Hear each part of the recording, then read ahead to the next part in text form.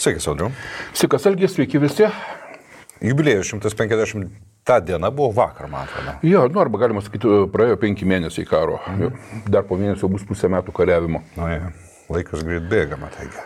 Iš tikrųjų, ir kai pagalvoji, žinai, klausyk, mes čia dar visai neseniai bijojom, kad Kijevą užims. Paskui visi žiūrėjom, kas ten dedas aplink Charkovą, dar kažkur, tai dabar žiūrėk, jau mėnesis laiko iš esmės.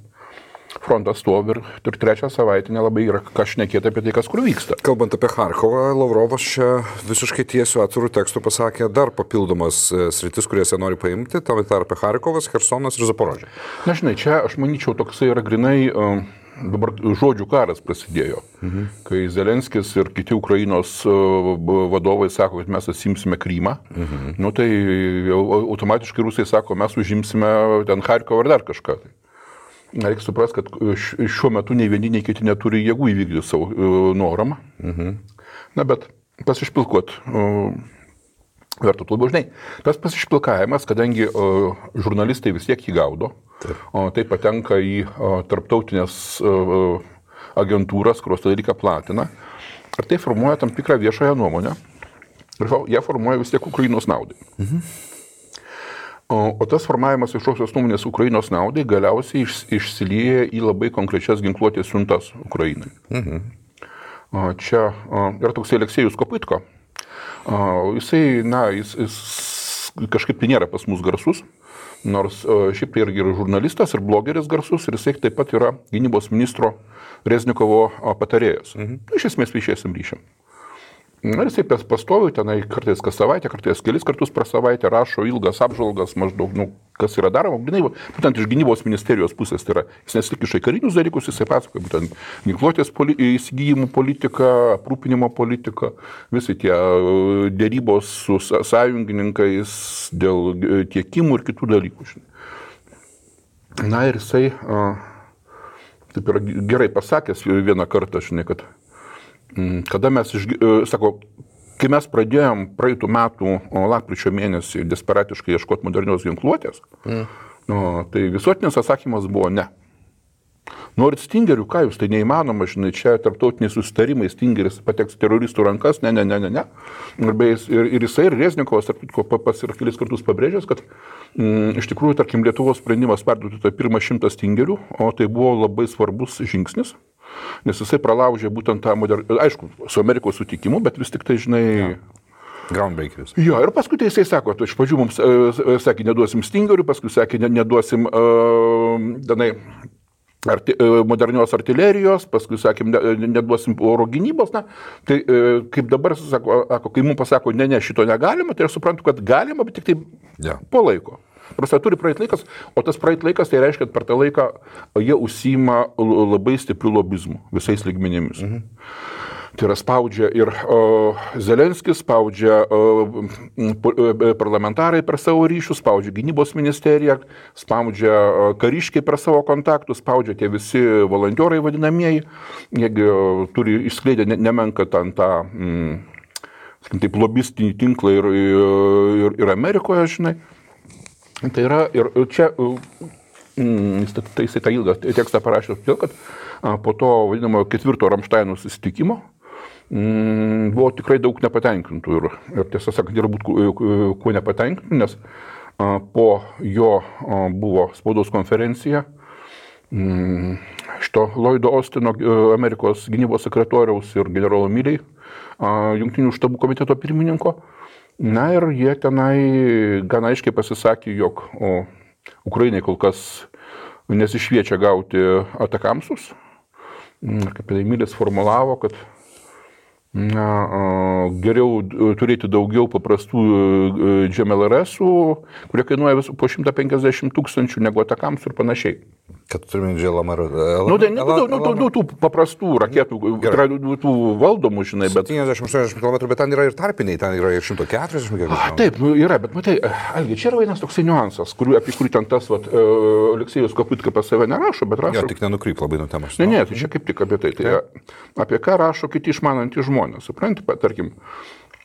Tiesa, kitas dalykas dar, kad apie tai, jog Ukraina negaus atakamsų, tai pasisakė užvakar Aspeno šitam forume, Jėzau, šitas Baideno patarėjas socialiniam saugumui, pamirštu pavardę, kaip tai jisai.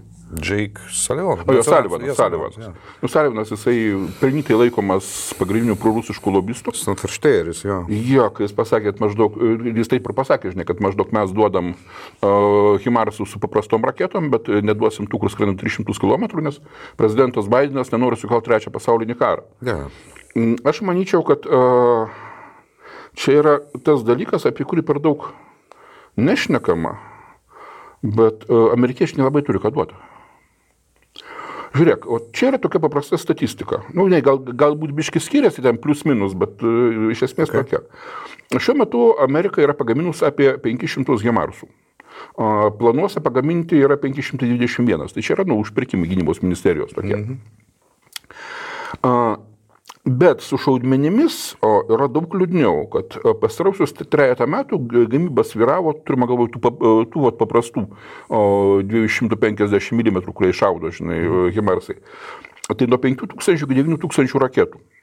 Tai turint galvoje, kad Ukrainoje šiuo metu yra 16 Himarsų, prie jų prasidės dar 4 ar 5 MLRS, kurie yra sudvejinti. Tas pats šaudomas. Jo, tas pats visiškai. Tai jeigu per dieną 3 salvės, po 6 raketas kiekviena mašina, vadinasi, per vieną dieną 288, galbūt 300 raketų. Tai reiškia, kad per 22 dienas metinį raketų produkcija išlekia. Pranti. Ir tokiu atveju, jeigu tokiu pačiu tempu šaudyti, tai visos Amerikos turimos raketų atsargos, tai yra 57 888, čia oficialūs duomenys iš gynybos ministerijos tinklapio, būtų sunaudotos per 201 dieną. Nu, tai žinai, čia jau galima ir gamybą paleisti ir gauti pirmą dieną. Ne, teisingai, bet vis tik tai nėra, kai sakoma, tas dalykas, kuris guli baisiais kiekiais. Ir antra, pats supranti, kad Amerika negali viso savo arsenalo atiduoti Ukrainai. Bet yra kažkiek Britanijoje, aš manau. Nu, taip, kažkiek Britanijoje yra, kažkiek dar kažkur. Bet esmė ta, kad šitų raketų, net šitų raketų nėra labai daug. Ja. O atakamsų yra kažkur tai apie 200 uodega pagaminta. O tai turint galvoje ukrainiečių pomėgį šaudyti truputėlį neskaičiuojant. To lengva sakyti. Ne, ką lengva sakyti? Lyski jų batus. Gerai. Okay. Taip.